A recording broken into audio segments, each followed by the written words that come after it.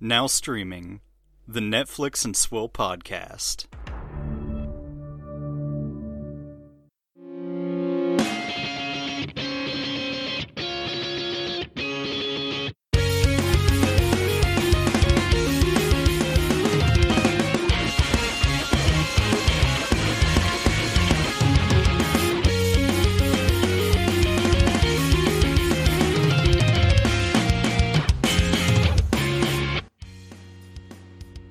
Hello, ladies and gentlemen. Welcome to Netflix and Swill podcast, the world's first strand type podcast. I'm Caleb. The world's first brand type? Strand type. Oh, strand type. Are we the Death Strand? Because that game exists.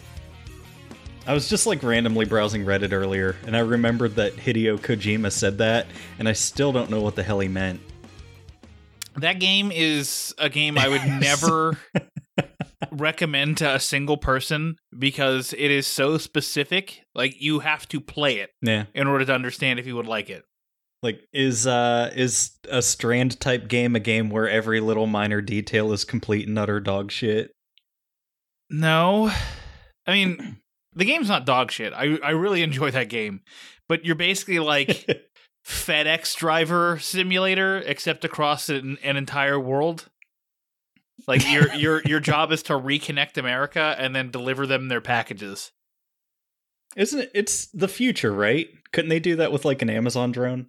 Well, something something happened. The Death Stranding happened, or no, not the Death Stranding. There was some chemical in the rain that causes severe corrosion. Drones would just get fucked up. Some machines don't work and stuff. I mean, they do work, but they get severely corroded over time. So you gotta build specific things that help protect from corrosion, and then that help repair corrosion. But mostly, we could make quick materials for clothing out of resistant material. So you can be a person who carries packages in the rain. Well, I guess they thought of everything.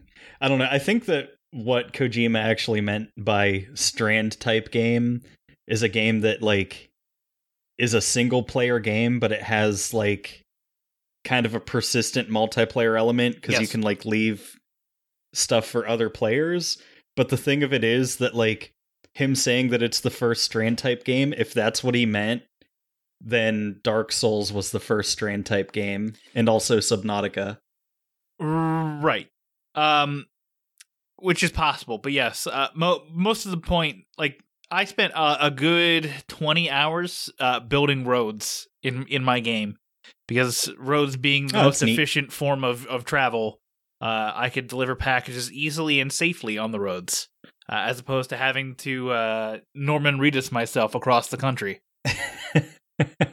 If I knew that it was a crafting game, if I got it, I probably I would just fall out for it. I wouldn't engage with the story at all. I wouldn't deliver anyone's package. I would just build a huge network of roads and settlements. Yeah. Well, there's no settlements. You can build shelters for other people so that they can protect themselves from timefall, which I now suddenly remembered what rain is called. It's called timefall. It's an acceleration of time. I don't remember exactly what the fuck happened, but all I know is that, man, that was it was a game. It had Margaret Qualley in it, and she is one of the worst actors I've ever seen. Yeah. And it also had Norman Reedus' butt. It did. You see his butt a lot, because you take a lot of showers. That reminds me of, the game No More Heroes for the Wii. You saved the game by taking a shit. Sounds about right. Let's see, you saved good times. You basically saved anytime you hit a city.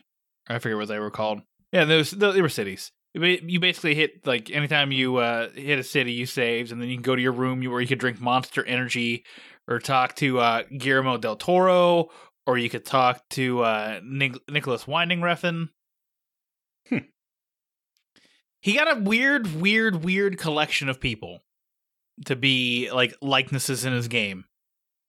And then he also got Mr. Video Game himself, Troy Baker, to be a person in it. So That's how you know it was a video game for sure. Great. Because unless Troy Baker's in your game as a voice actor, it's not really a game. How are you, by the way? Seems like you had a shitty week. I mean, yeah. Because I got drunk. After we finished Fi Stream, because that's what I do. And then, when did we record? Did we record Monday? Yes. The intro. And then after that, it was basically like I come back to work, and everyone hasn't done anything that I needed them to do. Because, like, I'll do other people's work for them if they're off for an elongated period of time, which I feel like 3 days and a weekend is an elongated period of time. In that amount of time, and honest to God, live stream for The Cure could not have been at a worse time period. I had to change about 200 people's pay frequencies, move 200 people to a brand new manager. Why these couldn't just be uploaded and why I had to key every single one of these, I'll never understand. But all in a while doing my regular job, which was to be annoyed by California. So, needless to say, Jesus Christ, I did not have a good week at work. Yeah, I had a fucking crazy week too. So I got back from my vacation and came into work, and like all of the credit card machines are beeping. Oh no. And I'm informed that, oh hey, over the weekend the server that runs everything in the store went boom.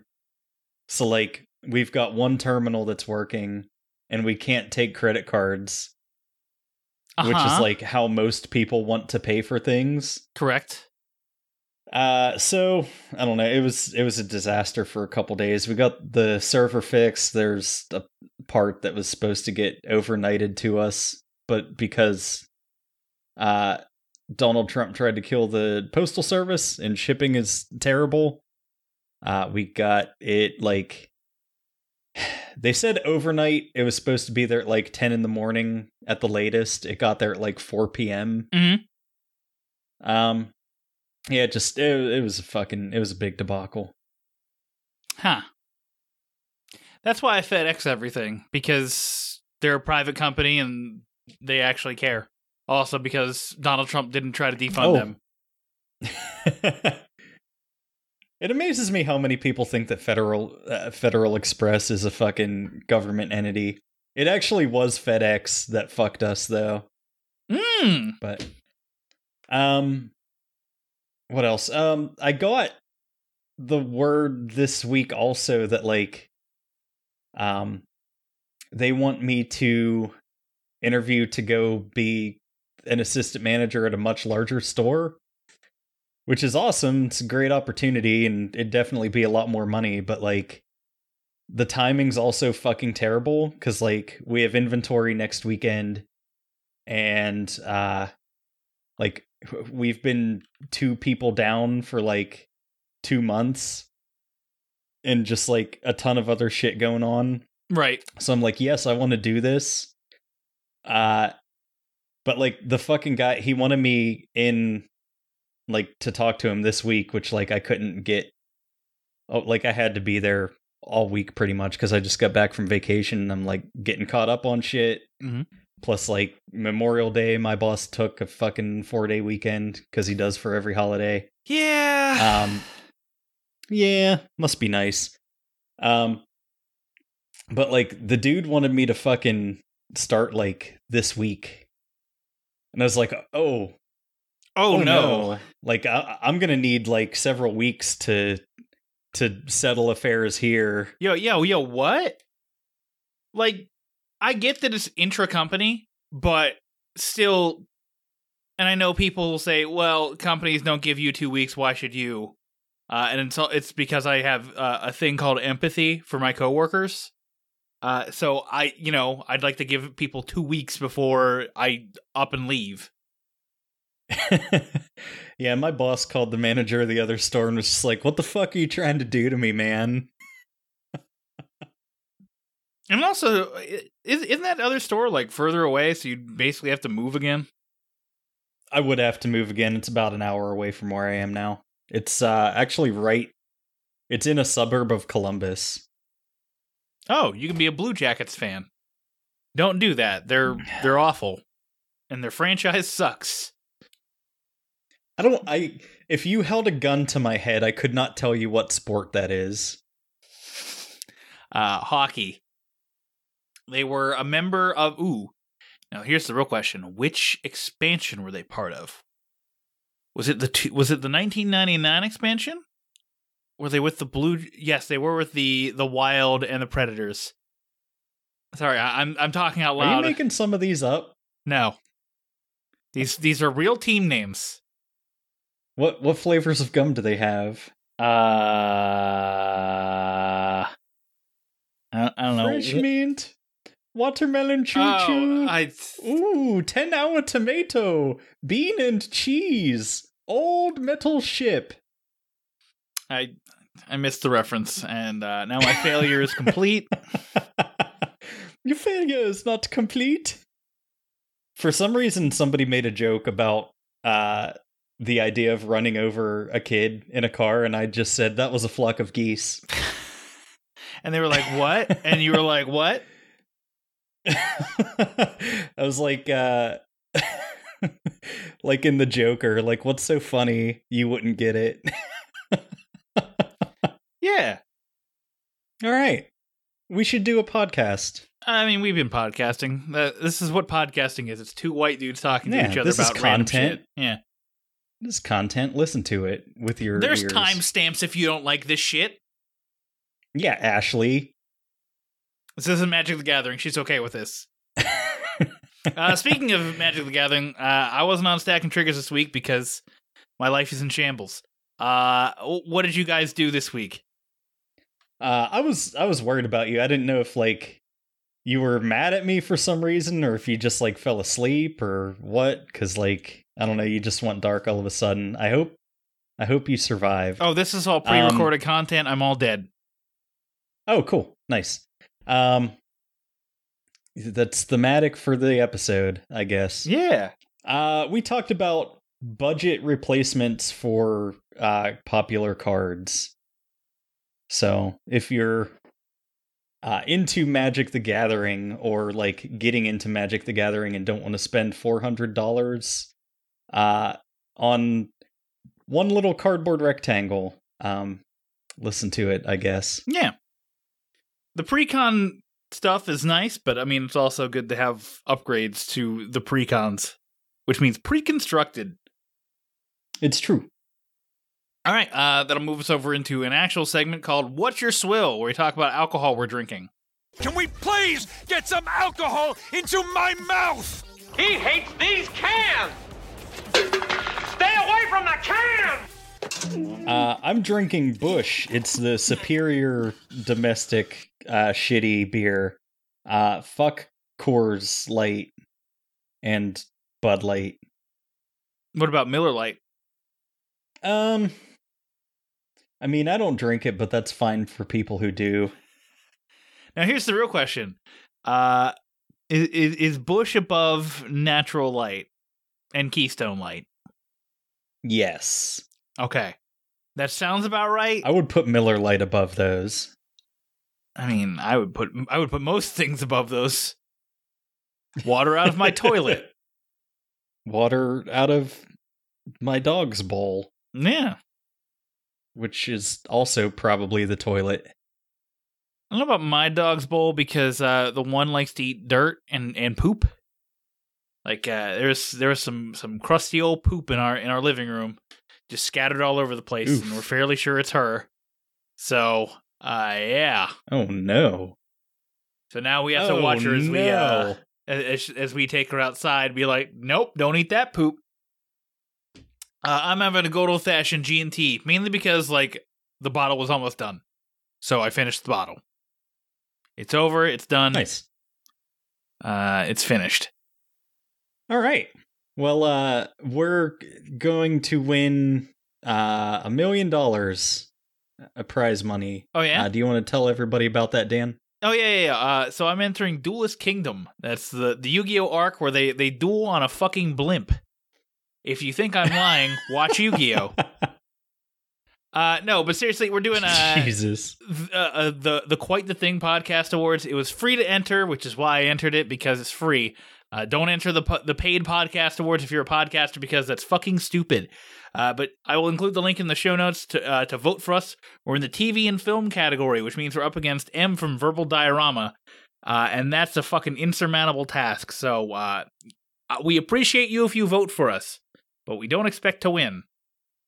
We're also up against something called National Treasure Hunt, which the fact that there's an entire podcast that just talks about ostensibly the National Treasure films, I find that haunting. I don't mind the first one. The first one was fun. Like, fun, not good. The second one I've never seen. But, like, are you going to make an entire podcast to talk about exclusively that movie? I mean, I've heard of stupider podcast ideas.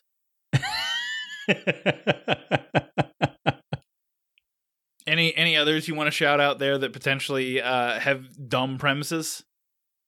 Nah, I'm not going to fucking pour through it. I saw there was one about Star Trek The Next Generation and thought about voting for them instead of us. I mean, that's fair. We haven't done Caleb watches Star Trek in a while, so... I don't have that kind of time. No one has that kind of time. All right, next thing is that I was on 2 guest episodes the previous week, which I neglected to mention. Mainly in a run-up for Livestream for the Cure, but also go check these out because they're fun. I was on the Contrarians for Spider-Man Into the Spider-Verse, a movie which has a woke agenda, which I then promptly tore down because of its woke agenda. And then I gave my real thoughts in Real Talk, which are not saying the movie's woke. What were you trying to, like, skate around, like, doing a shitty job of saying that, like, it's saying, oh, anybody can be Spider-Man, and now here's a black guy to be Spider-Man? Kinda. Yikes. I mean, like... I'll listen to it. I mean, yes, I basically, I stole... I'll just tell everybody. My Contrarians Corner character is basically somebody from, like, when Miles Morales got announced for the Ultimate Universe, and I just took, like, a bunch of the, like, hey, we're definitely racist, but we're trying to not sound racist opinions on him taking over as Spider-Man. And then I went from there. Mm-hmm. So, if you want to hear some arguments circa whenever that was, I want to say 2012. I don't know why I want to say 2012, but 2012. Listen to that. And then I guested on Movie Reviews and 20 Qs with Gerald, noted bad movie opinion man, for Inglourious Bastards. We talked about that movie. Nice. And that's it. That's all I did. I say all I did, but good God. All right. Well, that'll move us right into some news. Oh, shit, it's mail time. Beasts of No Nation will be receiving a Criterion Collection release in August. Dan, how many copies are you buying? I already pre-ordered mine, because they did a sale over the weekend of, like, here's 30% off all Criterions. And Beasts of No Nation cool. Immediately qualified for such a thing. I've only been complaining about this since... When was the first one announced? I don't remember. Whenever the first one got announced, I just went, all right, where's Beasts of No Nation, everybody? And then here it comes to fruition, X number of years later, where X is equal to the amount of time between when I first started complaining to now. So what happened? Did it get delayed by COVID? No, because Criterion is doing... They do monthly releases anyway, and they've been slowly releasing Netflix shit on there anyway, because we've had...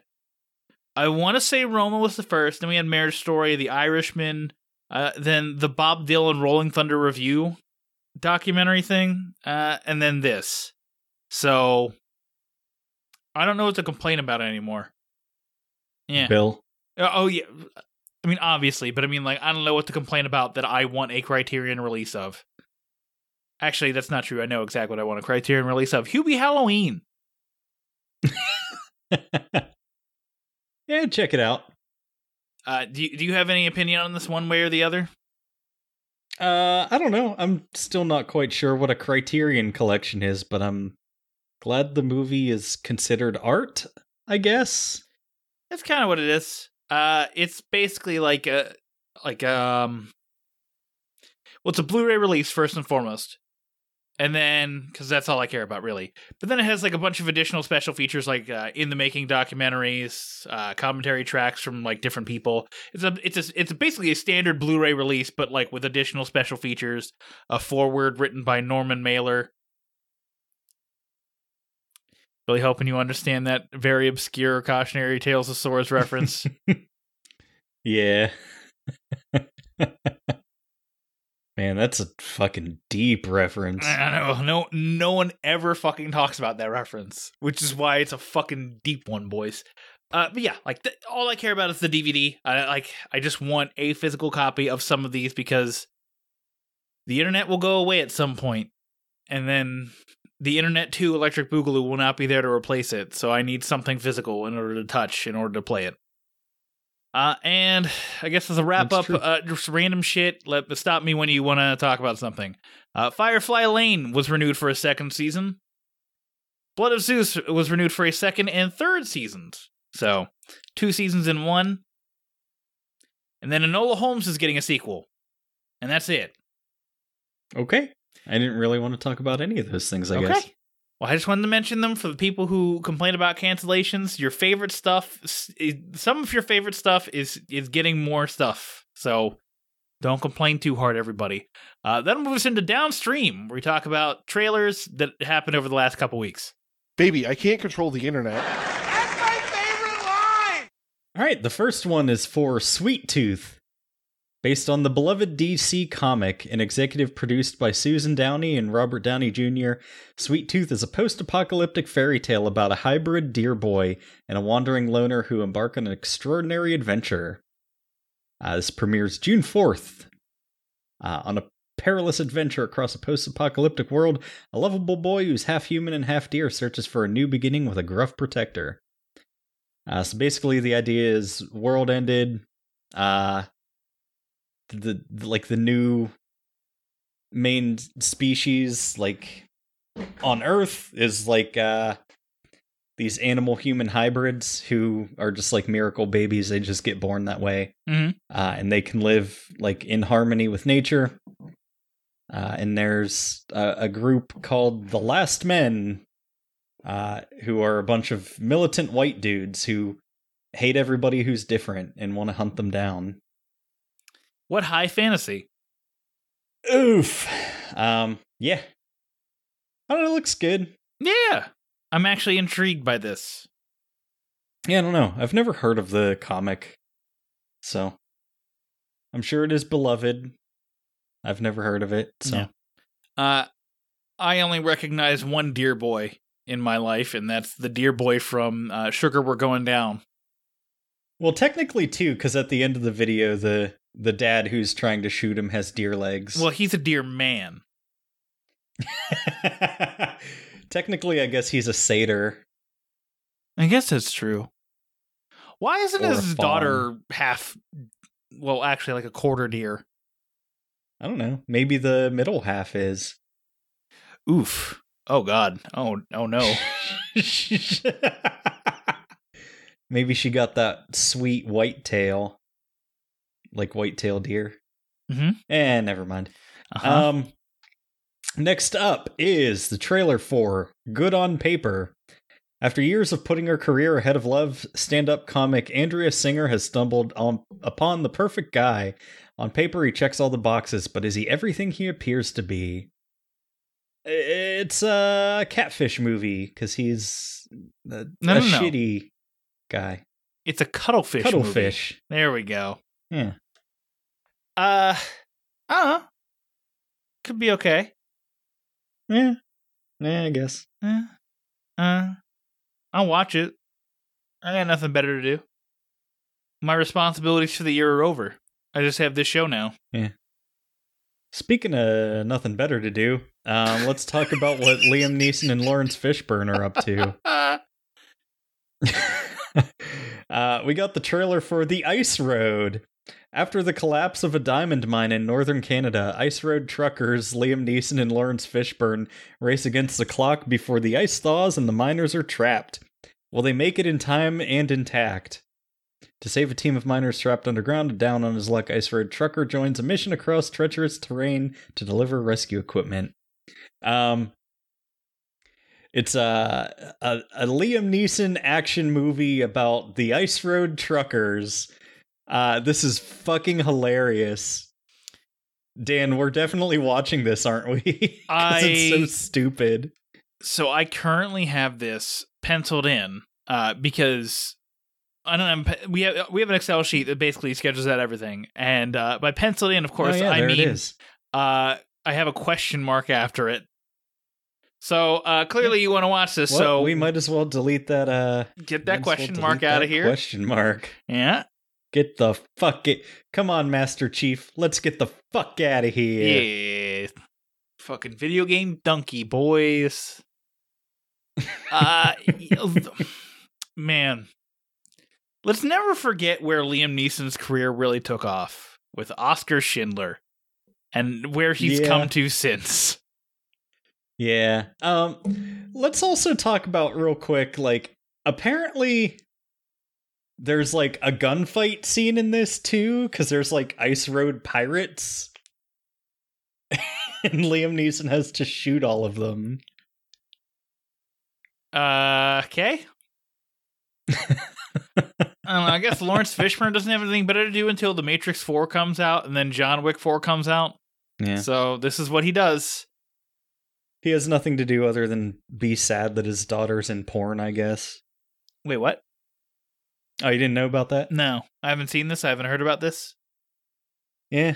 His daughter did a porno, and I guess he was like all bent out of shape about it.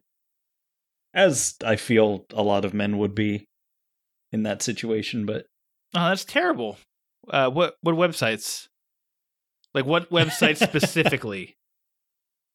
Well, I know that her porn name was Skin Diamond. Huh? Okay. I'm glad you got my Always Sunny reference. I appreciate that. Can we talk about the mail? Because I've been dying to talk about the mail. The mail? Fucking Pepe Sylvia. Oh, yes. Pepe Sylvia. Maybe the greatest moment of television. Well, actually, that's not true. The greatest moment of television. I knock on the door, Carol, Carol, and I find out there is no Carol in HR. Half the employees in this building, they don't work here. I don't know. That's up there with, like, George saving the whale in Seinfeld is, like, greatest moments in television history. What is that, a Titleist?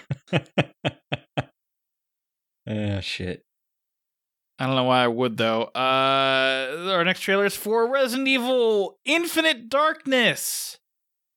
The landmark survival horror video game series Resident Evil shipped over 110 million copies worldwide. Why do we care? Popular characters Leon S. Kennedy and Claire Redfield appear in the CG serialized drama, the first in the series' history. Thank God for no Mila Jovovich. Don't miss this new epic entertainment on a scale more spectacular than ever before. That's it. It streams worldwide on July 8th. Caleb, what do you think about this fucking trailer? Well, first of all, I googled that dumb shit that I was talking about, and now I'm less and less convinced that she's actually Lawrence Fishburne's daughter. Oh. I think that might have just been a rumor. I don't know. Everybody looks wet in the trailer because it's like weird CGI. It's like Gantz O CGI. Yeah, I don't know. I like how the description has to point them out as being popular characters. It's like they're selling it for people who have no idea what's going on. By the way, Skin Diamond's father is actually Rod Christensen. Okay. Her parents are were missionaries, so she just went complete opposite direction as you do.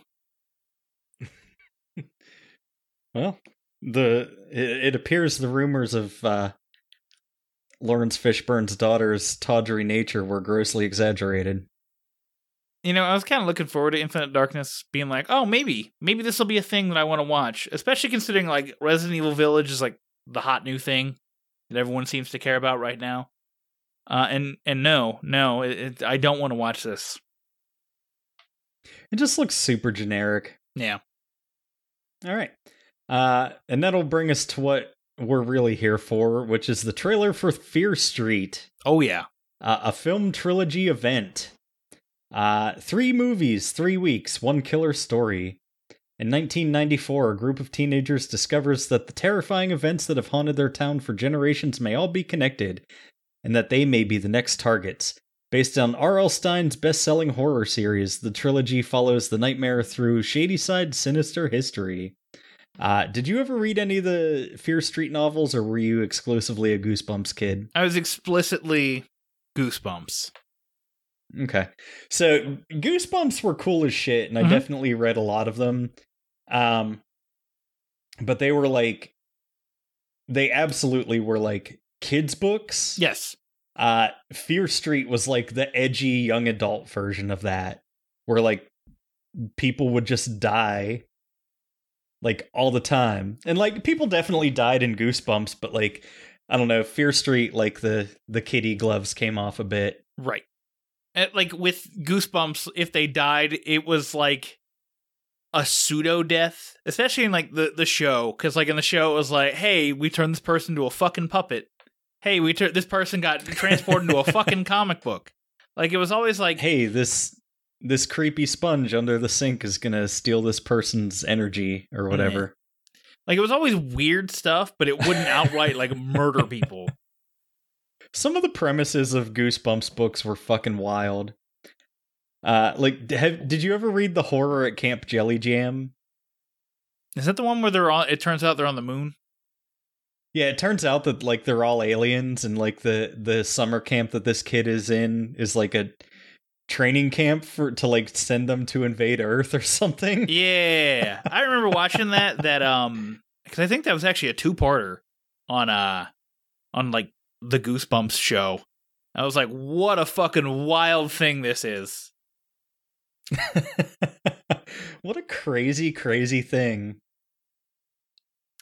I think what's interesting about these, well, there's 2 things. One, the books are apparently PG, but like you said, they took it a bit further. These are hard R movies.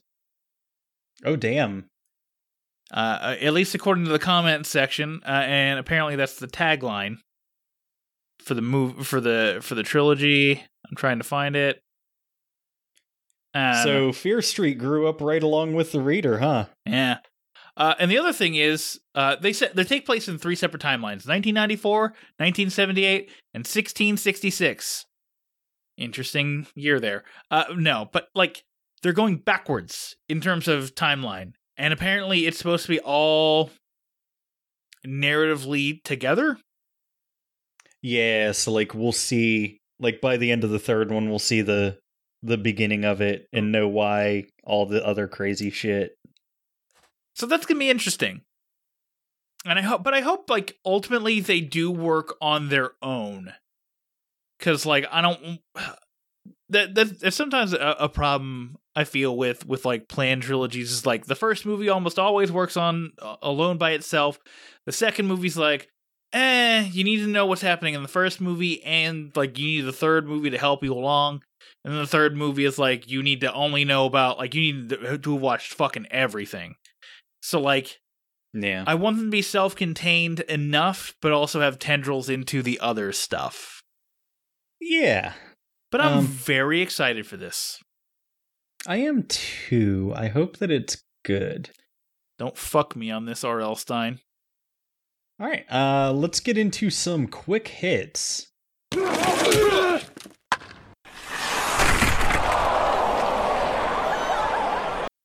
So Dan, tell me the things. I watched Love, Death, and Robots Season 2.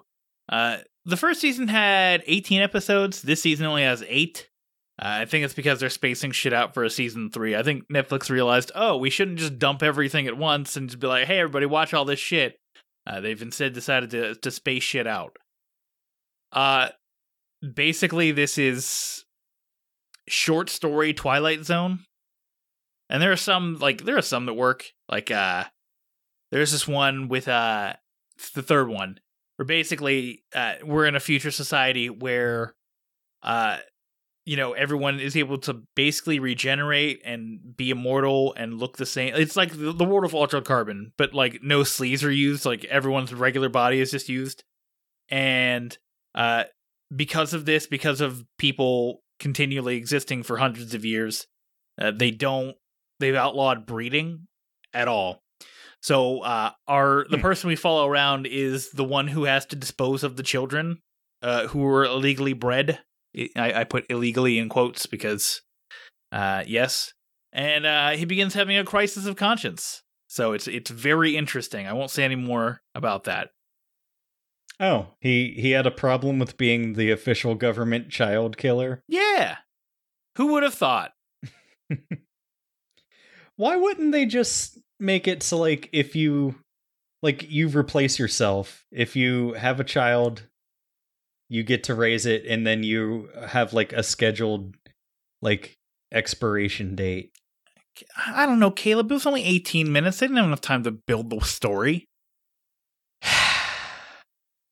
What do you want, like a Zack Snyder length movie about this? So they can build the story and then unsatisfyingly conclude it? With 9 different endings? It's not like Zack Snyder's doing anything good or interesting at the moment. Let's show our hands a little more. Look. So, like, there's interesting stuff that this is doing. It's, like I said, it's short story Twilight Zone. If you like that kind of thing and you miss Black Mirror, this is basically taking over for Black Mirror and allows them to be more experimental because it's all animated. It's very funny. And by funny, I mean it's not. There is some dark humor, but I did want to bring him up because we were talking about him a few weeks ago. Michael B. Jordan stars in one of these. Oh, cool. It's Uncanny Valley because there's like a couple shots in it where it's like, is that actually Michael B. Jordan or do they just like performance capture him? And I don't know if they performance captured him, but he's definitely CG. But there's some times where it's like, Michael B. Jordan, why is he transposed into this? So, look, it's Love, Death, and Robots. If you like the first season, you'll probably like the second season. I like it. It's good. I wouldn't go so far as to say it's the best thing Netflix does, like some other people, but hey, they have different opinions than I do. So, tell me about Zawarudo, or however the fuck Dio says it. Zawarudo. Well, he's dead. Yeah, there's a new season of JoJo's Bizarre Adventure that just got put on Netflix. So, I watched the first, 4 episodes of Diamond is Unbreakable, which is what Thus Spoke Kashibi Rohan is a spinoff of. And, so far, I really like it. Instead of, it still does the absurd melodrama shit that, JoJo's always does, but, it's, instead of, let's save the world story, it's I'm trying to track down a serial killer. So it's just all contained in this one town, and they're trying to hunt down the bad guy and stop his plan, and the bad guy has the stand arrow, which is literally a bow and arrow that if you shoot somebody with it and they survive, they acquire a stand. So they're just creating stand users from criminals, and they become super criminals that they have to hunt down. And they finally reveal that that's how Dio got his stand in the first place, because he wasn't born with a stand. Mm-hmm. So, but the cool thing about it is all of the stands, because this has always been tied to the creator's love of rock music. So all of the stands have song names. Right. So the main character, Josuke, his stand is called Crazy Diamond. there's one stand that, like, it's an army of toy soldiers that, like, just, like, attack en masse, and that one's called Bad Company. But, like, it's hilarious, too, because, like, when they translated it to English, they were really worried about getting sued. So they changed the name of it to Worse Company. And there's a lot of them where, like, the subtitle says Bad Company, but everybody saying it out loud says Worse Company. Right. And, like, a lot of them are just really funny. I don't know. I was telling Vanessa about one, but, like, I thought it was in this, but it's actually, I think, in part 7, so I won't see that one for, like, a really long time. But somebody has a stand that's called... It originally was called Dirty Deeds Done Dirt Cheap. Right. But, like, because they didn't want to get sued, they changed it to Filthy Acts at a Reasonable Price. And then they changed it again to Dimes for Crimes. Okay. And then presumably they'll have a new translation come out that's just $20 is $20.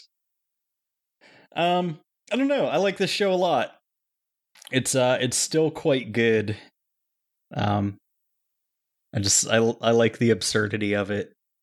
Also, like, Crazy Diamond's ability is really cool because he can, like, heal things and, like, repair stuff and, like, basically manipulate matter. So, like, he can, like, smash through a wall and then repair it to, like, get away. And, like, if somebody gets, like, injured, he can heal them. But he can't use it on himself. So if he gets got, he's just a dead man. But okay. Cool. Seems like a good power, though. Yeah. Doesn't seem broken or OP at all. Nah. I don't know. My favorite stand in it so far is it's gonna be one of his allies, but, like, whenever the character of Okuyasu first shows up, like, he's an enemy. So, like, they fight, but Okuyasu's stand is just called the Hand, and basically its ability is that it can erase whatever it touches. But, like, the space in between will, like, join together to, like, fill the gap, basically. So, like, he can, wipe down, like, part of a wall or something, and it just shortens the wall. But, like, he can use it to erase the space between himself and an opponent to, like, close the distance between them instantaneously. It's really neat. It's a really interesting idea. Okay. Interesting. And that's it. Yeah, I'll watch more, and I guess keep you posted if I feel like it's worth mentioning. Sounds good. And with that, we will cut into a quick break, and when we come back from said break, it'll be time for our first main review topic for the week, which will be Zack Snyder's Army of the Dead.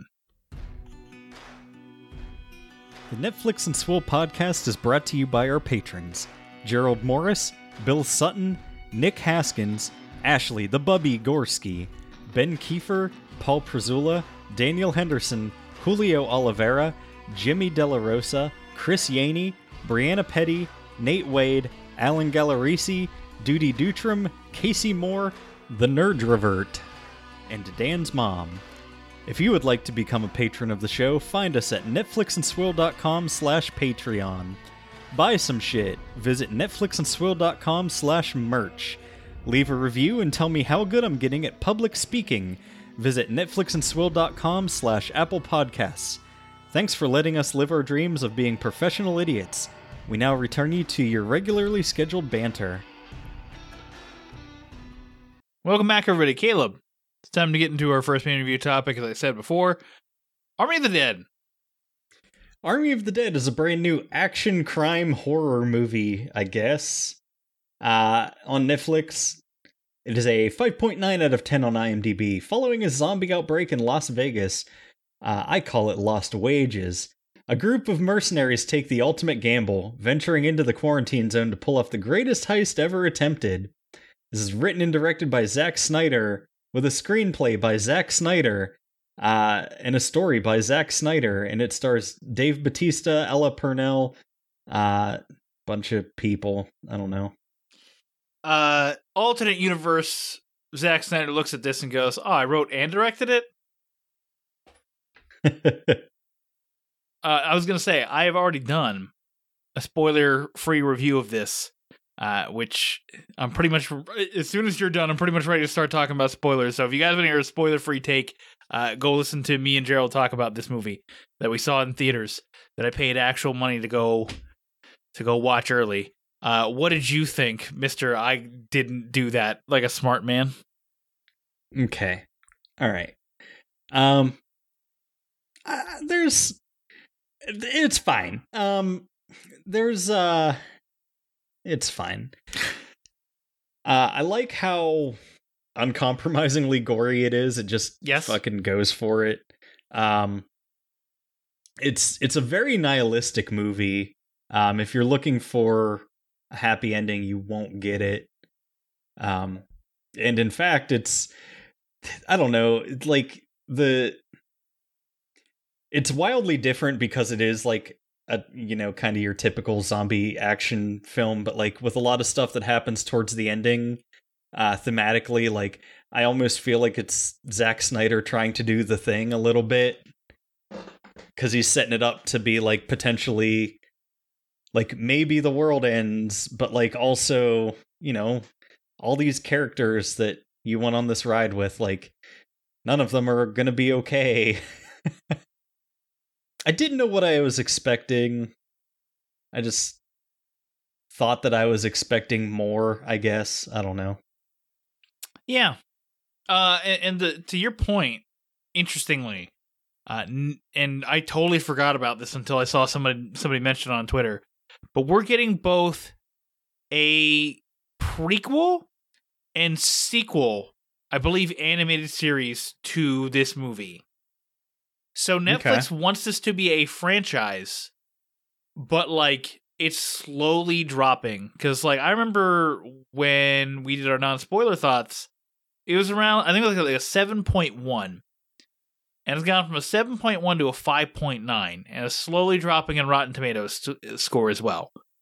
So like, I don't know if this was the correct way to go about beginning a franchise when you deliver something like this. And I'll just say for my non-spoiler thoughts before we get into spoilers thoughts, because I have so much to fucking complain about. I watched this again in front of my TV, and I'm going to say it, this looked better on my fucking TV than it did in the movie theater. Everything was more clear. Like it didn't look like it was like slightly out of focus. And that's great. I love that it wasn't slightly out of focus the entire fucking time. Like everyone wants to say, oh, the cinematic experience, blah, blah, blah. I had a fucking movie talker during my goddamn showing of this, and the projector was slightly out of focus. Yeah. I hate the cinematic experience. There, I said it. I mean, if that's what Christopher Nolan's trying to preserve, fuck off. I mean, fuck off even harder than you should be fucking off anyway. Yeah. I don't know, man. I don't know if the cinema's it. Like, I don't mind going to the movie theater to watch stuff. I watched A Quiet Place Part 2 this weekend. I had a decent enough time there, but it also looked like the movie was fucking out of focus. And also, there's some dialogue scenes where everybody's whispering, and it's just way out of balance from the rest of the movie. And, like, to the point where my deaf girlfriend had to turn her good ear towards the screen to try to be able to hear what the fuck they were saying. And I guarantee if it was at home, we wouldn't have that problem. Does she know that the speakers aren't in the screen? No. But I watched her do it, and that's all that fucking matters. Yeah. Okay, there's some real what the fuck things in this movie too that I'm going to talk about real quick before we even do like a full plot breakdown or anything, but like I'm going to, if there's any that are like too spoilery, I won't mention them yet, but like first of all, opening scene, they're like transporting this cargo, like the military is, and it turns out to be like the boss of the zombies or whatever. There are UFOs that fly overhead in this. Did you notice it? I did not. It is very blink and you'll miss it, but like they say that like they're bringing, like they're taking this from Roswell to somewhere. And there's UFOs that fly by. So they're potentially like the sequel and prequel is going to be It's Aliens. Also in the same vein, like there's certain zombies that like whenever they get shot in the face in the movie, the camera will like show their heads explode and you can see like blue light flashing in their eyes. Yes. And it's because some of the zombies are robots. Huh. And Zack Snyder has confirmed this, that like these are indeed zombie robots. Huh. Yeah. So I don't know why that is. I don't know why either. That makes things make more sense now. And then there's one other real what the fuck thing, but like it deals with the very end of the movie. Okay. So we'll talk about it then. Actually there's two what the fuck things, but they're both like in big spoilery parts. Right. Oh, there's many what the fuck things for me. Speaking of which, before we get into the spoilers, what would you give the movie? It's like a 2.5. It's solidly middle of the road. It entertained me, and I'll never watch it or talk about it or think about it again. You won't talk about it or think about it again until the prequels come out, and we're like, do we dare venture this? I don't know, it's an animated series. I think they're going to give it more time. My thoughts really haven't changed from the first time around when I watched this. I mean, the picture quality is much better. I will give props to Ella Purnell, though, because there's one scene with her and Dave Bautista filling a generator, and he's talking about his food truck idea. And he brings it up to her, and like there's this one sequence where like her like this one shot where like her facial acting shows like so much of her character, because like she's been so resentful of him up to that point. But he's like, yeah, I'm thinking about doing like a tofu food truck, or no, artisan grilled cheeses. And yeah, she wrestles with smiling and scowling at him because like she fucking hates him, but also thinks that's a funny / cute idea, and she that makes her happy, but she's also still mad at him. So like the way her mouth moves in that sequence is like the best acting anyone does in the movie, period. And also she's still pretty good throughout the entire thing, so I'd like to see her in more stuff. Yeah, definitely. So my score still remains a 1.5. This is a hard avoid if you haven't avoided it already. Yeah, I don't know. I could go as low as a 2, but like it was entertaining, and like I don't know, even though kind of in the end there was no point to anything. I don't know. I like a downer ending, I guess. Yeah. Sometimes the good guys lose. Well, we'll talk about the endings in spoilers, which we will get to right now. Okay. I guess we can talk about this too real fast. Who's your favorite character? And why is it Dieter, the safecracker? My favorite character is Chambers, if only for one sequence. Oh, yeah, because she just fucking murks, like, everybody. Yep. Yeah, she was pretty good. But Dieter's pretty great. Let me just play the ending for you. No, I don't want to see how it ends. Okay, I could describe it. Imagine you're in a room. No, I don't want to know how it ends. I haven't seen the beginning. Yeah, but the ending is awesome. So if I could just Son play of a bitch, this is what you always do. You always spoil stuff for me. No, I don't. And if I could just play the ending for you real quick, then we'll discuss that. Motherfucker, you always spoil everything before I get a chance to see it. Okay, you sound like a crazy person right now. All right, so since we didn't talk about it at all, really, the plot of this is like a zombie outbreak happens, and like basically all of the city of Las Vegas is destroyed by zombies. So they have to wall off the city, and like the president is going to nuke the city, like not personally, but he sends somebody to, I guess. Right. You're missing the most important part. He wants to nuke it on the 4th of July because, quote, it'd be really cool. Yes. Yeah, there's a news report to that effect. And he's like, the president said it was, quote, really cool and also actually pretty patriotic if you think about it. So you can tell already this script was written in the Trump times. Yeah, presumably he said it on Twitter, and then was banned. Also, Twitter's been pretty nice since Trump got banned. Like, it's just so much quieter. I don't know. I feel like everyone's still as loud as they normally are. Yeah, it's still stupid, but it's fine. But yeah, a rich guy who had a casino there comes to Dave Bautista while he's making hamburgers and says, hey, you got all these VIPs out of Vegas and won the Presidential Medal of Freedom or whatever the hell it's called. And now you're here working this greasy spoon.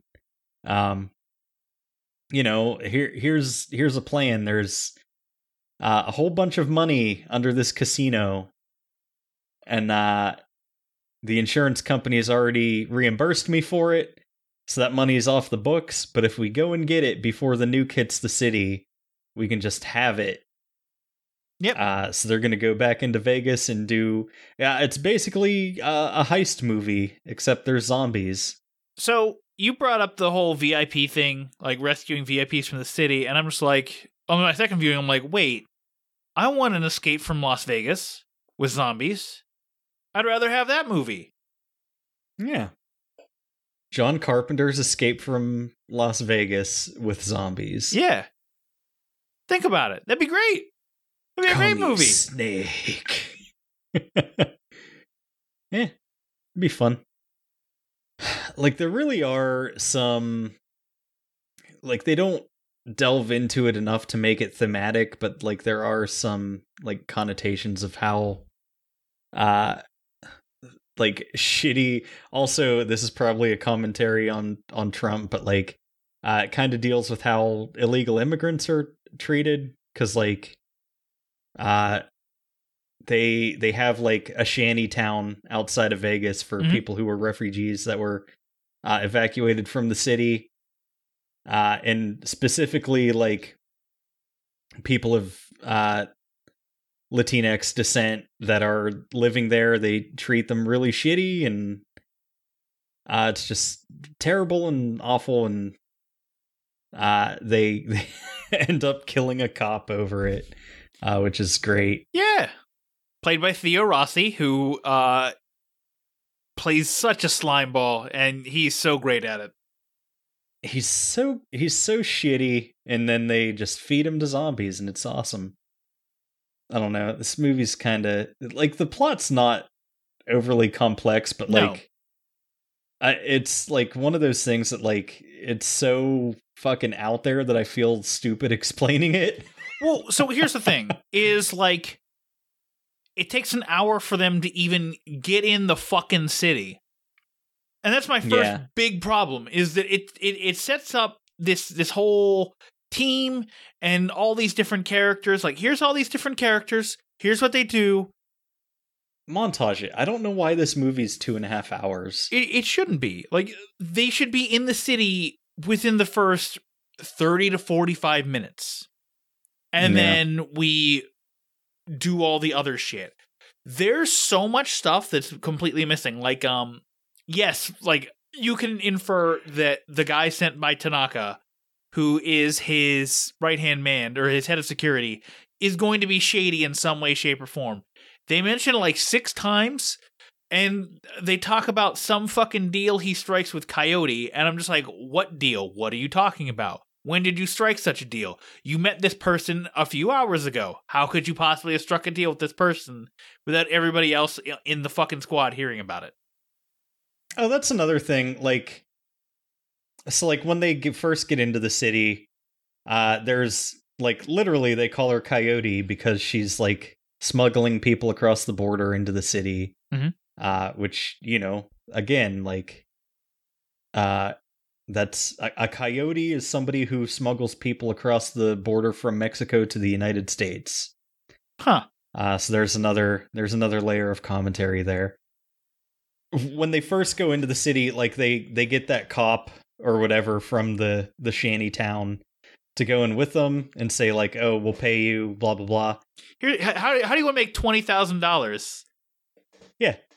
He's like, hell yeah, I'll make 20 grand. But as soon as they get there, Coyote shoots him in the leg and binds his hands, and the zombies come and take him, because basically he's their sacrifice for, like, to grant them passage. Because, like, these zombies are, like, intelligent, they're organized, they have, like, some, like, their own kind of tribal culture.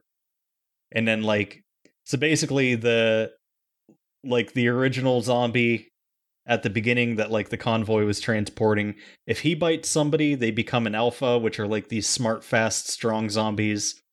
And then if the alpha zombies bite people, they become like the slow, shitty, shambling zombies.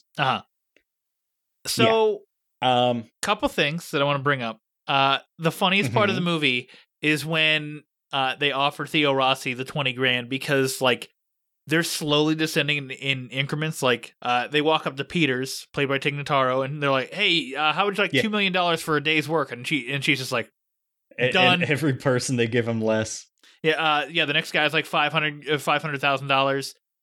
Dieter's like $250,000. And then, like, Theo Rossi's character just being, like, astronomically lower than everybody else is hysterical to me.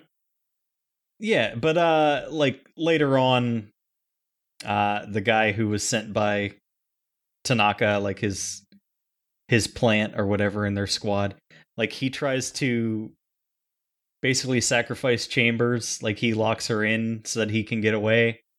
And like she fights her way out and is like surrounded by a horde of zombies, and like the whole group is right there and she's about to be killed. And she doesn't just yell, hey, fucking kill that guy, because he just fed me to zombies. Right. 2 characters do that in this movie, and it's fucking infuriating. I like her sequence. Like, her sequence is super awesome and badass. Although, they do that thing, they set it up early that, like, she's never killed a zombie before. And then she kills her first zombie, and then she's kind of repulsed by it, but then immediately has to kill more zombies and is more and more unaffected by it and turns out to be a complete badass. I love that sequence. It's the best part of the movie for me. Well, that happens all the time in this movie. Is like, that's another stupid thing that happens is like, Dave Bautista's daughter fucking has to come along for some reason too, because like she's looking for a friend who got lost in Vegas. And like she's like, no, you have to take me, because like these kids that I take care of need their mother. And like I wanted to just be like, well, she gives Bautista an ultimatum. Like she's like, either you take me in with you or I'll sneak in after you. And I just wanted Bautista to be like, all right, then sneak in after me and die and leave these 2 children with nobody because you just said that you take care of them. Yeah, that would be a smart way if someone writes a script, but that's not how this movie chose to approach it. Yeah, but like you have to get him there with his daughter so they can talk and have a relationship, and it can be talk about a food truck. It can be a family drama. Yeah, I don't know. I don't think this movie needed the daughter character at all. I understand why it happens, but like, there's 100 other characters in the squad that don't fucking matter. Like, no offense to Chambers, but like completely superfluous. Guzman, sure. Like you have your main 3. You have your guy that follows, you have Peters, and then maybe Coyote, and then you move on from the rest of the movie from that. Otherwise, you're just like, fuck it. there's one part in the movie though where like the daughter, like a zombie's running down the hallway at her, and she misses like 7 times and then kills the zombie, and then like 10 more zombies start running down the hall, and she headshots each of them without missing a single shot. Yeah. So like the scale of being a badass is like wildly flexible in this movie, and like totally depends on the needs of the scene and not like anything the character actually does. Yeah, yeah, pretty much. You know, I'm growing to like this less the more I talk about it. That's true. I'm making you embrace the hate.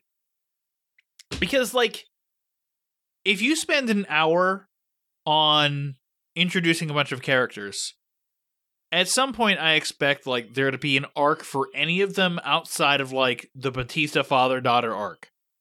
Aside from that, no one goes through any character growth whatsoever, because immediately after Chambers gets killed by Guzman by shooting her gas canister, he mourns for exactly 0 seconds, and they move on. And he gets to the casino and starts fucking around with everybody. Again, because it's like, oh, my friend didn't just get murdered by zombies, and potentially by this man. Yeah. Like, I don't expect like full character arc, full like series long or movie long character arcs for every single person. I just want like basic ones that happen for everybody in order for me to like connect with their character in some way, shape, or form. And I don't do that with anybody. I don't feel like when Coyote dies, I don't feel bad for her. When Guzman dies, I don't feel bad for him. When random third act love interest woman gets her head fucking spun around, I don't care about that. Well, yeah, it's like let's give Batista like a romantic interest subplot in the movie, and then 30 seconds later, it's like, oh, hey, a zombie got her. It's like, oops, I guess I feel bad for him now. Yeah, but like they never teased it until like it was like maybe 5 minutes before. They have like a sequence where it's like, hey, maybe we could have something when we get out of here, and it's like, okay, yeah, why is this happening? That was pretty cool watching her get her head spun around, though. That goes back to the gore. The gore is fucking top notch. Like when, like seeing her spine pop out of her fucking neck was awesome. When the zombie tiger kills the dude and like chomps his head in half, and you see the fucking brain spill out. That was fucking awesome. Yeah, that's one of the first things they see when they come into Vegas. Is one of Siegfried and Roy's tigers is a zombie now. Yeah. Which is awesome. And I was like, look, honey, it's one of Siegfried and Roy's tigers. And then Coyote's like, they're like, what the fuck's up with the tiger? And Coyote's like, it was one of Siegfried and Roy's. And I was like, hey, I told you. I was waiting for Zombie Joe Exotic. Oh my god, I would have fucking killed somebody. The thing I was probably most upset about was the fact that we didn't get more Zombie Society. Because, like, what was going on with the zombies was so different and so much more interesting to me than what was going on with the human characters that I really just wish we would have spent time with the zombies instead. Mm-hmm. Because, like, they live in a society. We've never seen zombies do that before. So I wanted more of, like, what they were doing. I Am Legend. I guess that's true. Yeah. But also that was in the alternate ending that we find out they actually have like a hierarchy and actual consciences and independent thought. Yeah. Okay, I guess now's the time I can talk about another one of the what the fuck things. Yes. So they're going into like breach the vault and get the money. And a cool character, Vandero, is like helping breach to like get to the vault, and they see like some corpses next to them, and it's like, oh, it's another team that Tanaka sent that he didn't tell us about because he's been sending people into their deaths for a while to get this money or whatever. And he's like, well, actually, maybe it's a time loop and we just keep coming in and dying over and over. And like this isn't the first time we've seen groups of corpses that kind of look like the main characters in this movie wearing identical gear. And in fact, one of the skeletons even has like the key that the one woman wears around her neck. Yeah. So yeah, there's just like identical corpses that are also the characters littered throughout the movie for some reason. I only noticed it when they called it out. What are the other instances of that? Because I'm curious now. Like right when they enter Vegas, I think you see, like I definitely noticed like whenever, I think it's whenever they make the zombies come and like drag Fuckface away. Like I definitely noticed a corpse that had a key around its neck, and I was like, oh, that girl has a key around her neck. What the hell's up with that? So. Okay, well, that's interesting. I didn't notice that, but you're giving me... See, this is the interesting part about this is you're giving me more of an appreciation for the movie, and I'm giving you more reasons to say it fucking sucks. So, the other thing I want to talk about, and because I continue to neglect to talk about it, is Tig Notaro. Now, Caleb, do you know the story behind Tig Notaro's inclusion in this movie? I don't. So, the Peters character was originally played by known pedophile and rapist Chris D'Elia. Ugh. So, when all that shit came out, Zack Snyder went, oh no! And therefore, basically CGI'd in Tig Notaro to the movie. As a way to maneuver around the fact that Chris D'Elia would be canceled, and he wanted to move on from Chris D'Elia. So, like, you know, Tim Miller, T.J. Miller. There was that movie Underwater with like Kristen Stewart and him. So in Underwater, they waited to release this. They were just like, we're just gonna CGI Chris D'Elia out because fuck him. So basically, Tig Notaro had never spent a day on set with anybody who was actually on set.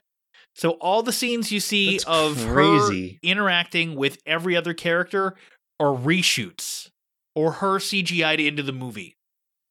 Huh. I mean, for a lot of the movie, they had her off doing her own thing, so that's fine, I guess. Yeah. Also, I really liked her. She was one of the best parts of this movie because like she's essentially the dropship pilot from Aliens. Yeah. I did notice, like, because the first time around, I was just like, okay, how's the inclusion? And I'm like, okay, it looks okay enough. And this time I really dug into it and figured out, like, how they did it. And they do it by obscuring the background of the camera. It's like that. It's like in Zoom meetings where it's like blur background. It kind of looks like that in order for it to make it look like she's actually in the shot. Like they'll focus strictly on her and kind of blur everything else out around her. Even in that shot where she's talking to Batista in the underground parking garage, everybody else is blurred, kind of, but she's perfectly in focus. That's crazy. All right, what happens next, Dan? I don't know. Shit, like they get the vault open and shit starts going sideways because they're like, "Oh my god, the money!" And it's like, but the nuke has been moved up too, from like 24 hours to like 1. Yeah, because apparently everybody was like, "Hey, Mr. President, like it's in very bad taste to have this happen on the 4th of July," and they're like, "Well, you know, we're not going to not blow up Las Vegas, so let's just move it up a day." Yeah. So they find out they've actually got an hour and a half instead of like 26 hours to get out of the city. So Fuckman McGee, the other bad guy in the movie, there's like a queen zombie. So like they capture her and he cuts her head off and puts it in a bag. Because the real, like, Tanaka doesn't give a shit about the money. He wants to research the zombies and turn them into weapons of mass destruction. Because, you know, the military-industrial complex is much more lucrative than actual casinos. It's true. So that sucks. Good thing he's easily fooled by the old swapping the bags. Yeah. At a later point in the movie. I mean, we see that quick little shot of Coyote like picking up the fucking cash counting machine. She's like, "This is definitely like a similar size and weight to the." Wow, this weighs thing. About as much as the average human head. Right, because she never picks up the bag with the human head in it. That was great. But yeah, so they get the vault open. They do their fucking montage of them being like, "Let's dance around with money," and yeah. I don't know, man. Like the zombies discover the headless corpse of the zombie queen. It's like the zombie king, I guess, like the one who started all of it. Like he takes her corpse back to like their lair. He jams his hands into her body and pulls out a zombie fetus. Zack Snyder loves them zombie fetuses. Yeah. That's true. And then it's on. They go and assault the casino where they're doing the heist.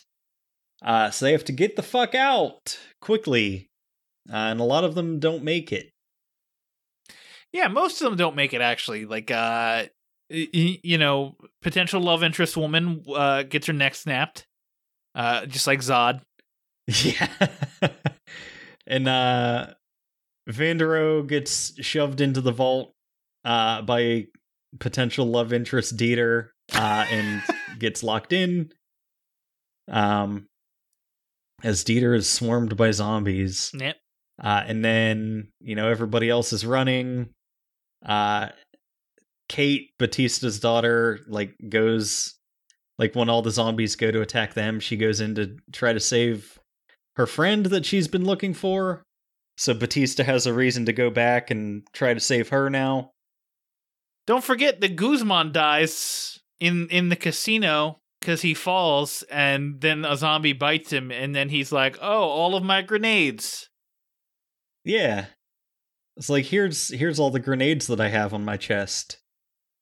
But yeah, in the end, they end up not being able to get the money.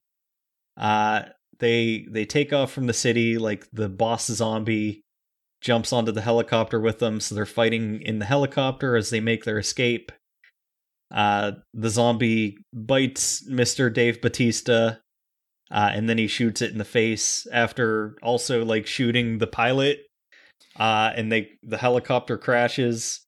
And apparently, they don't even show what happened to her, but apparently Kate's friend is just dead after all this time of them trying to it doesn't even show her dead body or anything, but right, it won't even take the time to won't show even take the time to show us the fate of this character that we weren't interested in. Yeah, it won't even give us that satisfaction of oh, Kate's mission also failed because she didn't get the mother back at all.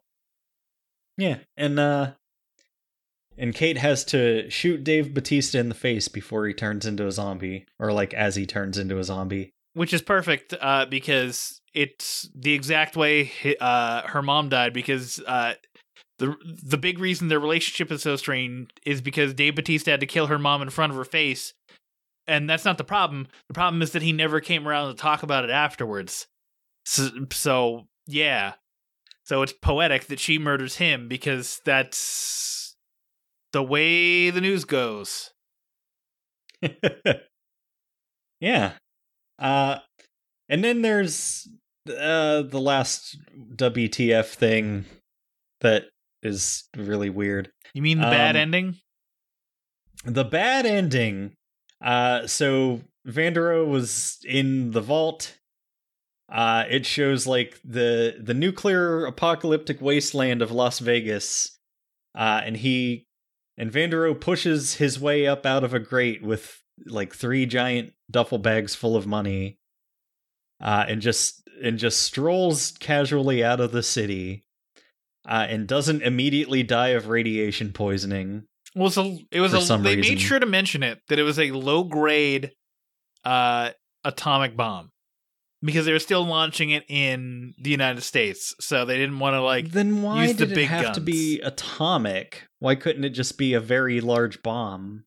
Because Zack Snyder doesn't understand that there are other bombs other than atomic bombs? Why couldn't it have been an incendiary bomb? That would have destroyed all of the zombies and possibly even left the walls standing so they were still contained, if they missed any. Let's not forget that Zack Snyder loves using atomic bombs because in Watchmen, he basically sets off several nukes in order to make it look like Dr. Manhattan started wiping out parts of the world. Mm-hmm. Which ultimately actually is Which, better I plan. hated that change. What? To it. You wanted the space octopus? I kind of wanted the space octopus. I kind of want the space octopus, but also I understood that major audiences would be like, wait, what the fuck? I don't know. Wasn't there still a space octopus in it? I thought that yeah, Dr. Manhattan's penis. Well, no, now I'm not sure what the fuck I'm remembering, because I remember seeing a movie scene where basically a small octopus-like creature falls from the sky and splats on a windshield of a car in a city, and then a bunch of them start falling down, and it's raining these weird alien octopus things. If anybody knows what the fuck this is from or what I'm talking about, it please tell me. Uh-huh.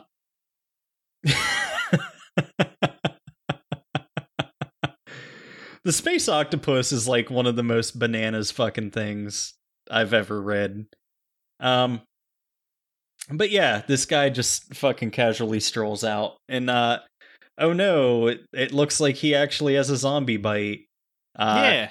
Which, I guess he finds out about several days later, because he still hasn't turned into a zombie. And that's the other thing, is some people turn into zombies immediately. Some after a matter of minutes, and some people presumably 3 weeks later. Yeah.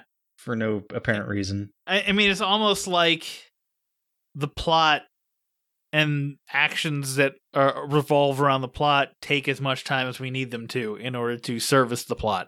Because he needs to board a private jet to Mexico City before he can turn into a zombie. Yeah. That's one of the things I hate about zombie movies in general, because they all do that. I was looking to see if Dawn of the Dead, the remake, took place in Mexico City. And this was the backdoor way of being hey, Zack Snyder's Dawn of the Dead actually fits in this universe.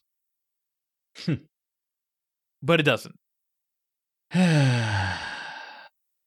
I'm pretty much out of everything that I want to talk about with this. I mentioned my Tig Notaro thing. I'm glad I did, because I'm glad I blew your fucking mind with that. Yeah, that's pretty wild. I don't know why there's zombie robots. I'm sure we're going to find out in the prequel series, because that's when everything, that's when character arcs are going to finally be developed. Well, apparently this is a quote from Zack Snyder about it.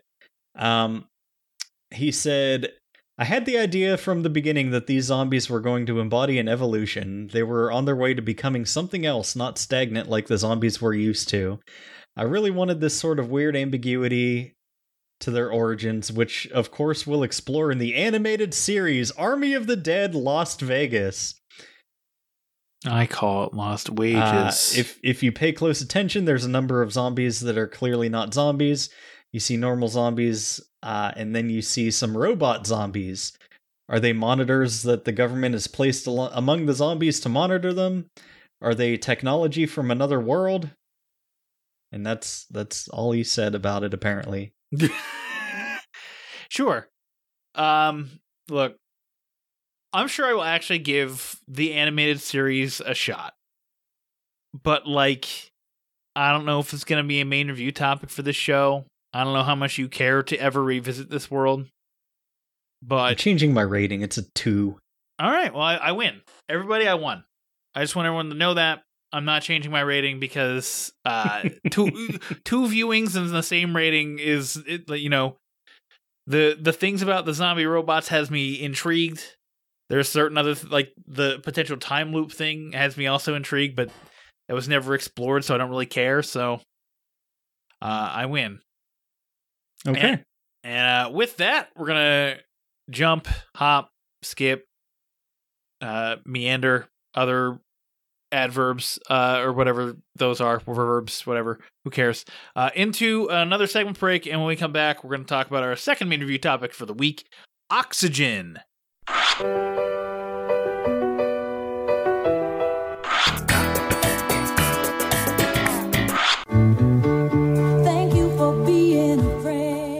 If those clips made you wish for the good old days of TV, I've got great news.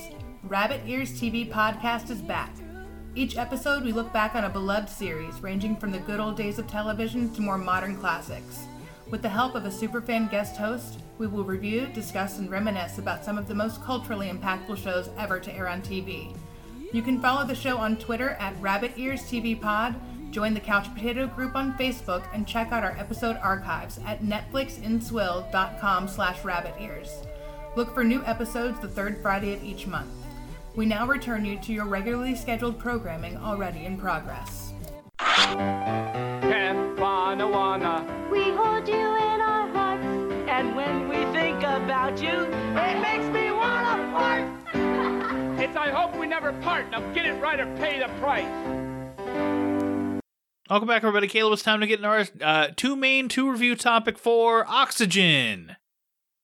Oxygen is a drama fantasy sci-fi film that is new on Netflix. It's a 6.5 out of 10 on IMDb. A woman wakes in a cryogenic chamber with no recollection of how she got there. As she's running out of oxygen, she must rebuild her memory to find a way out of her nightmare. This is directed by Alexandre Aja, written by Christy LeBlanc, and stars Melanie Laurent. Dan got to hear me pronounce some French names, probably badly. What did you think of Oxygen? Man, I really liked the first hour of this movie. And then, what's actually going on gets revealed, and I'm like, oh. And then it completely takes the wind out of the sails for the rest of the movie. Yeah. Okay. Yeah, there's a pivot, and you're either on board with it or you're not. I don't know, like, for my part, whenever, like, she's like, hey, open the pod, and the AI program that she's speaking to is like, it would be a bad idea to open the pod. I was like, oh, I know where she is at right now. Yeah. Other than that, Melanie Laurent's great. Put her in more movies. Apparently, and I completely forgot about this, she was in the Ryan Reynolds movie 6 Underground. That's true. I literally don't remember her in that movie, and maybe that's because I don't remember that movie at all. Yeah, and she was Shosanna in Inglourious Bastards.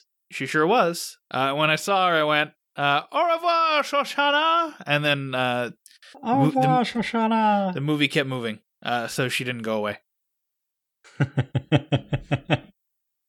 So yeah, not like a whole lot really to discuss. Like it's an escape movie. She's in the same place the whole time. It's like there's little like flashbacks and cutaways and stuff, but like for the most part, she's just in this pod trying to figure out how to get the fuck out of this pod. Mm-hmm.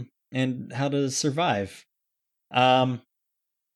So, you know, this probably was made on like not a fantastically huge budget. No. And I will say that it's a fairly good movie to fuck around on your phone during. Because, like, not a lot's going to be happening on screen. Like, you'll look back and, like, yep, she's still in the cryopod. Yeah. And then you'll look back down at your phone. I like the trickle of information it gives out as it's going through at least the first hour. It's paced pretty well, I'll say that. Like, it peels back the layers of the mystery. And, like, surprisingly, for a movie where it's, just inside of a coffin, basically. Couple pretty decent jump scares. Oh, yeah. Yeah, definitely. There's some, like, it's very tense. It's moving, like, you feel her despair, and then, like, as information gets revealed, you're learning with the character, and that's always stuff I like, and it's never talking down to you like you're a fucking moron. Yeah, I don't know how to get much farther into this without spoiling stuff. I agree. Let me just play the ending for you. No, I don't want to see how it ends. Okay, I could describe it. Imagine you're in a room. No, I don't want to know how it ends. I haven't seen the beginning. Yeah, but the ending is awesome. So if I could just Son play of a bitch, this is what you always do. You always spoil stuff for me. No, I don't. And if I could just play the ending for you real quick, then we'll discuss that. Motherfucker, you always spoil everything before I get a chance to see it. Okay, you sound like a crazy person right now. We find out her name is Liz Hansen. Mm-hmm. Like the computer will only give her like a designation for her, like a serial number, basically. Like she manages to call out and get a hold of police, and they're like, "Oh, that pod that you're in," because she can like find the serial number on it. They're like, "Oh, that was destroyed 3 years ago," and they're just kind of giving her a run around, like saying, "Oh, we're right there. We're trying to get in and help you. You just need to give us 5 minutes. We'll be right there in 15 minutes, and we'll have you right out of there in half an hour." Mm-hmm. And she's like, "Wait, you're just like the shit you're saying is like inconsistent," and like they're trying to convince her, like, "Oh, you're just hallucinating. Like you're hearing things. These memories aren't your memories. You're hearing shit and all this stuff." But she like isolates part of the audio, and there's a voice in the background that's like, "Tell her she's just hallucinating, making it up, and all this stuff." So yeah, she knows something fucked up's going on there. That's one of my favorite things about the movie is that she's logical. Yeah, she's intelligent, but she's also like extremely logical with how she approaches a lot of stuff. Like, yeah, she has her like emotional breaks, because if you're in this scenario, who wouldn't be completely horrified by the fact that you're trapped in a pod? Yeah, like she basically has a series of panic attacks through the movie, which like makes her oxygen deplete even quicker. But like there's always the ticking time bomb of the oxygen countdown. But I don't know. Do you want to just say what the damn thing is? Yeah, I mean, I've probably already played the spoiler sound, so we're good. Yeah, like so it turns out that like the world is dying, and in order to survive, they've launched her to the one place that is uncorrupted by capitalism, Spice. It's from Command and Conquer. Yeah, she's in a pod that's in space, and apparently like these cryopods are just like on the outside of the spaceship, and not like contained in anything. I don't know who approved that design. That's a bad design. How did they launch? I don't know. Also, there's a point where they're like, "Hey, you're 12 years into a 34-year mission." And Ashley's like, "Wait, they're 12 years in, but they just hit the moon?" Because it looked like they were like right next to Earth. They do weird shit with perspective, but yeah, like maybe. Well, that's the thing I was kind of thinking is like 12 years in, like they assembled the pods and everything, and like day one was them building the space platform to like build the ship to carry the pods to the destination, but like they had just launched the ship a day or two ago. You know what I mean? Right. I don't know. So like, but basically we find out that like she's not even the real person that she remembers being. Like the doctor that like designed these pods and like came up with the concept for this mission was her, but like she like got old and died on Earth and shit. Oh no, she's still alive, because that's who she talks to is her old self.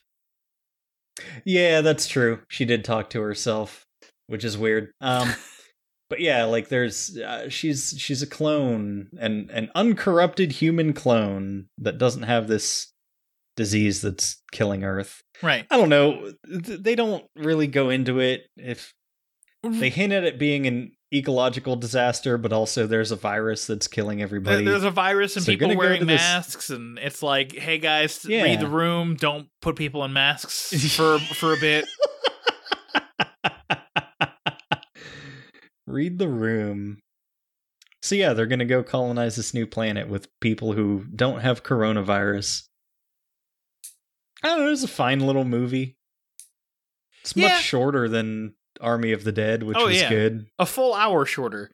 I think the big problem I have with it is, like, she becomes a clone, and I guess it's not really the movie's intent, but, like, there's never really that debate on, like, the ethical ramifications and, like, whether her life then has value. Right. And I mean, I guess she sort of goes through that second part, but then, because she eventually comes to the decision that she wants to live, like, after she finds out she's a clone. Like, I feel like any sentient creature wants to continue its own existence with, like, exceptional corner cases of, like, obviously, like, there's living things that self-terminate all the time, but, like, generally there is, like, an inbuilt survival instinct. There's still one more chip. Points at head. I must self-terminate.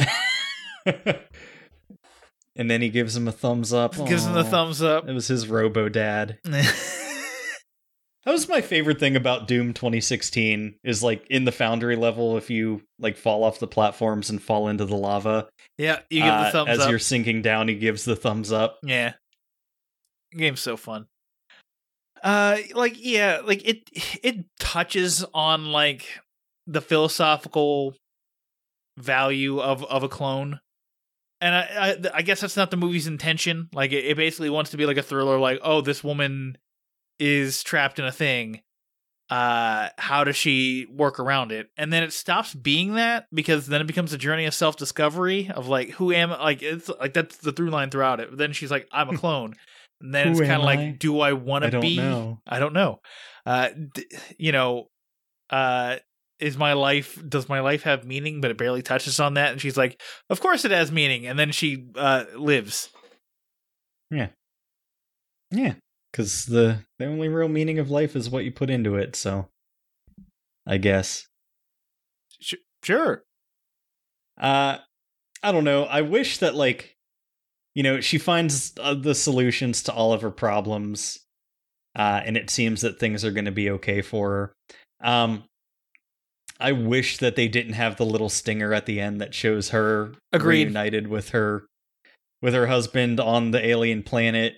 Like, I could have just had an ambiguous ending, and that would be fine. Yep.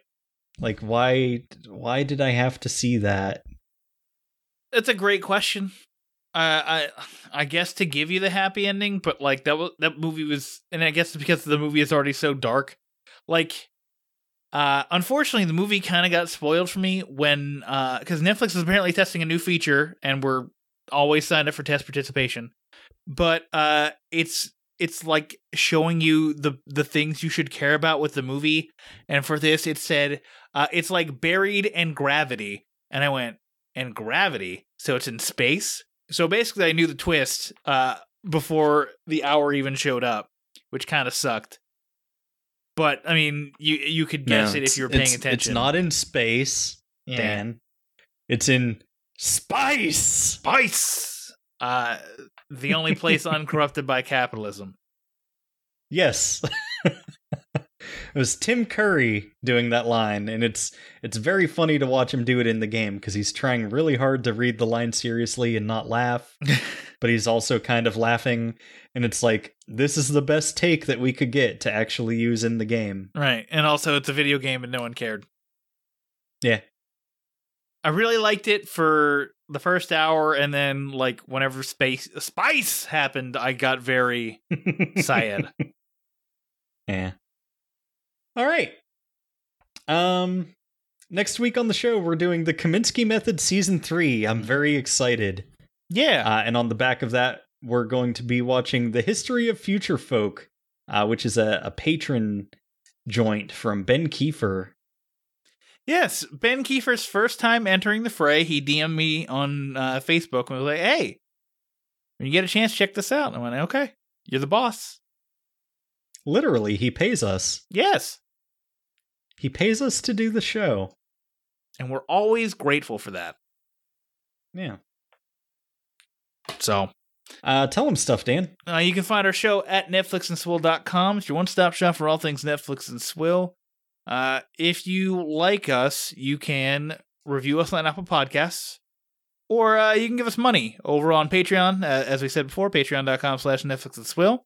Join at the $1, $3, or $5 level. The $1 level is general support. $3 level probably needs reworked, so it's up to you if you want to contribute to us at that level. And the $5 level makes you give us the ability to watch anything you want us to watch. So check out all that stuff. Well said. We love you. I don't even know what to say anymore. I butchered that so badly. Yeah. Thank you to Spice Weather for the use of our theme song Bitter, which is my feelings toward Zack Snyder. Justice League is one of my favorite movies I've seen this year because, and I consider it a new movie because it's completely different than the 2017 version. So, it only makes me sadder that I fucking hate Army of the Dead as much as I do. Zack Snyder's a hack. I mean, maybe. I still haven't watched the Snyder Cut. Who has the time? I did. Zach, not Zach. Brad from the Cinema Guys has the time to watch it several times. I don't know. Why do I want to watch a longer version of a movie I didn't like? It's a better movie. I know that probably doesn't help you. I know that, but I don't know. It's like way different. Yeah, I understand that, but I don't know, man. Like, remember the Cyborg character?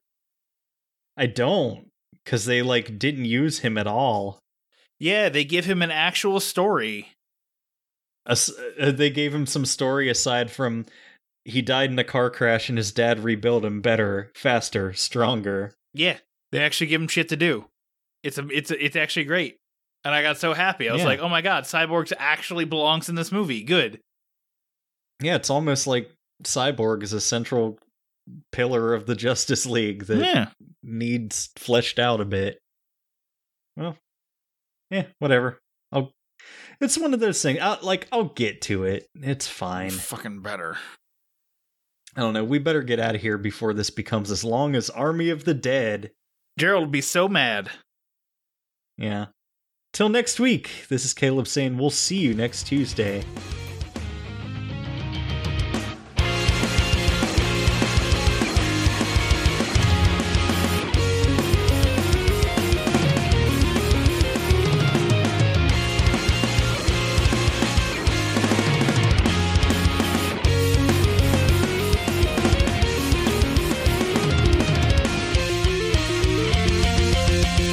Netflix and Swill is an independent podcast. As such, we believe in the scrappy underdogs of the podcast world. If you're an indie podcast and would like us to run your promo on our show, please contact us. The little guys need to stick together. If you enjoy what we're doing, please consider leaving us a review on Apple Podcasts and telling a friend. The more we grow, the better the show will be. Thank you for being part of the Netflix and Swill family.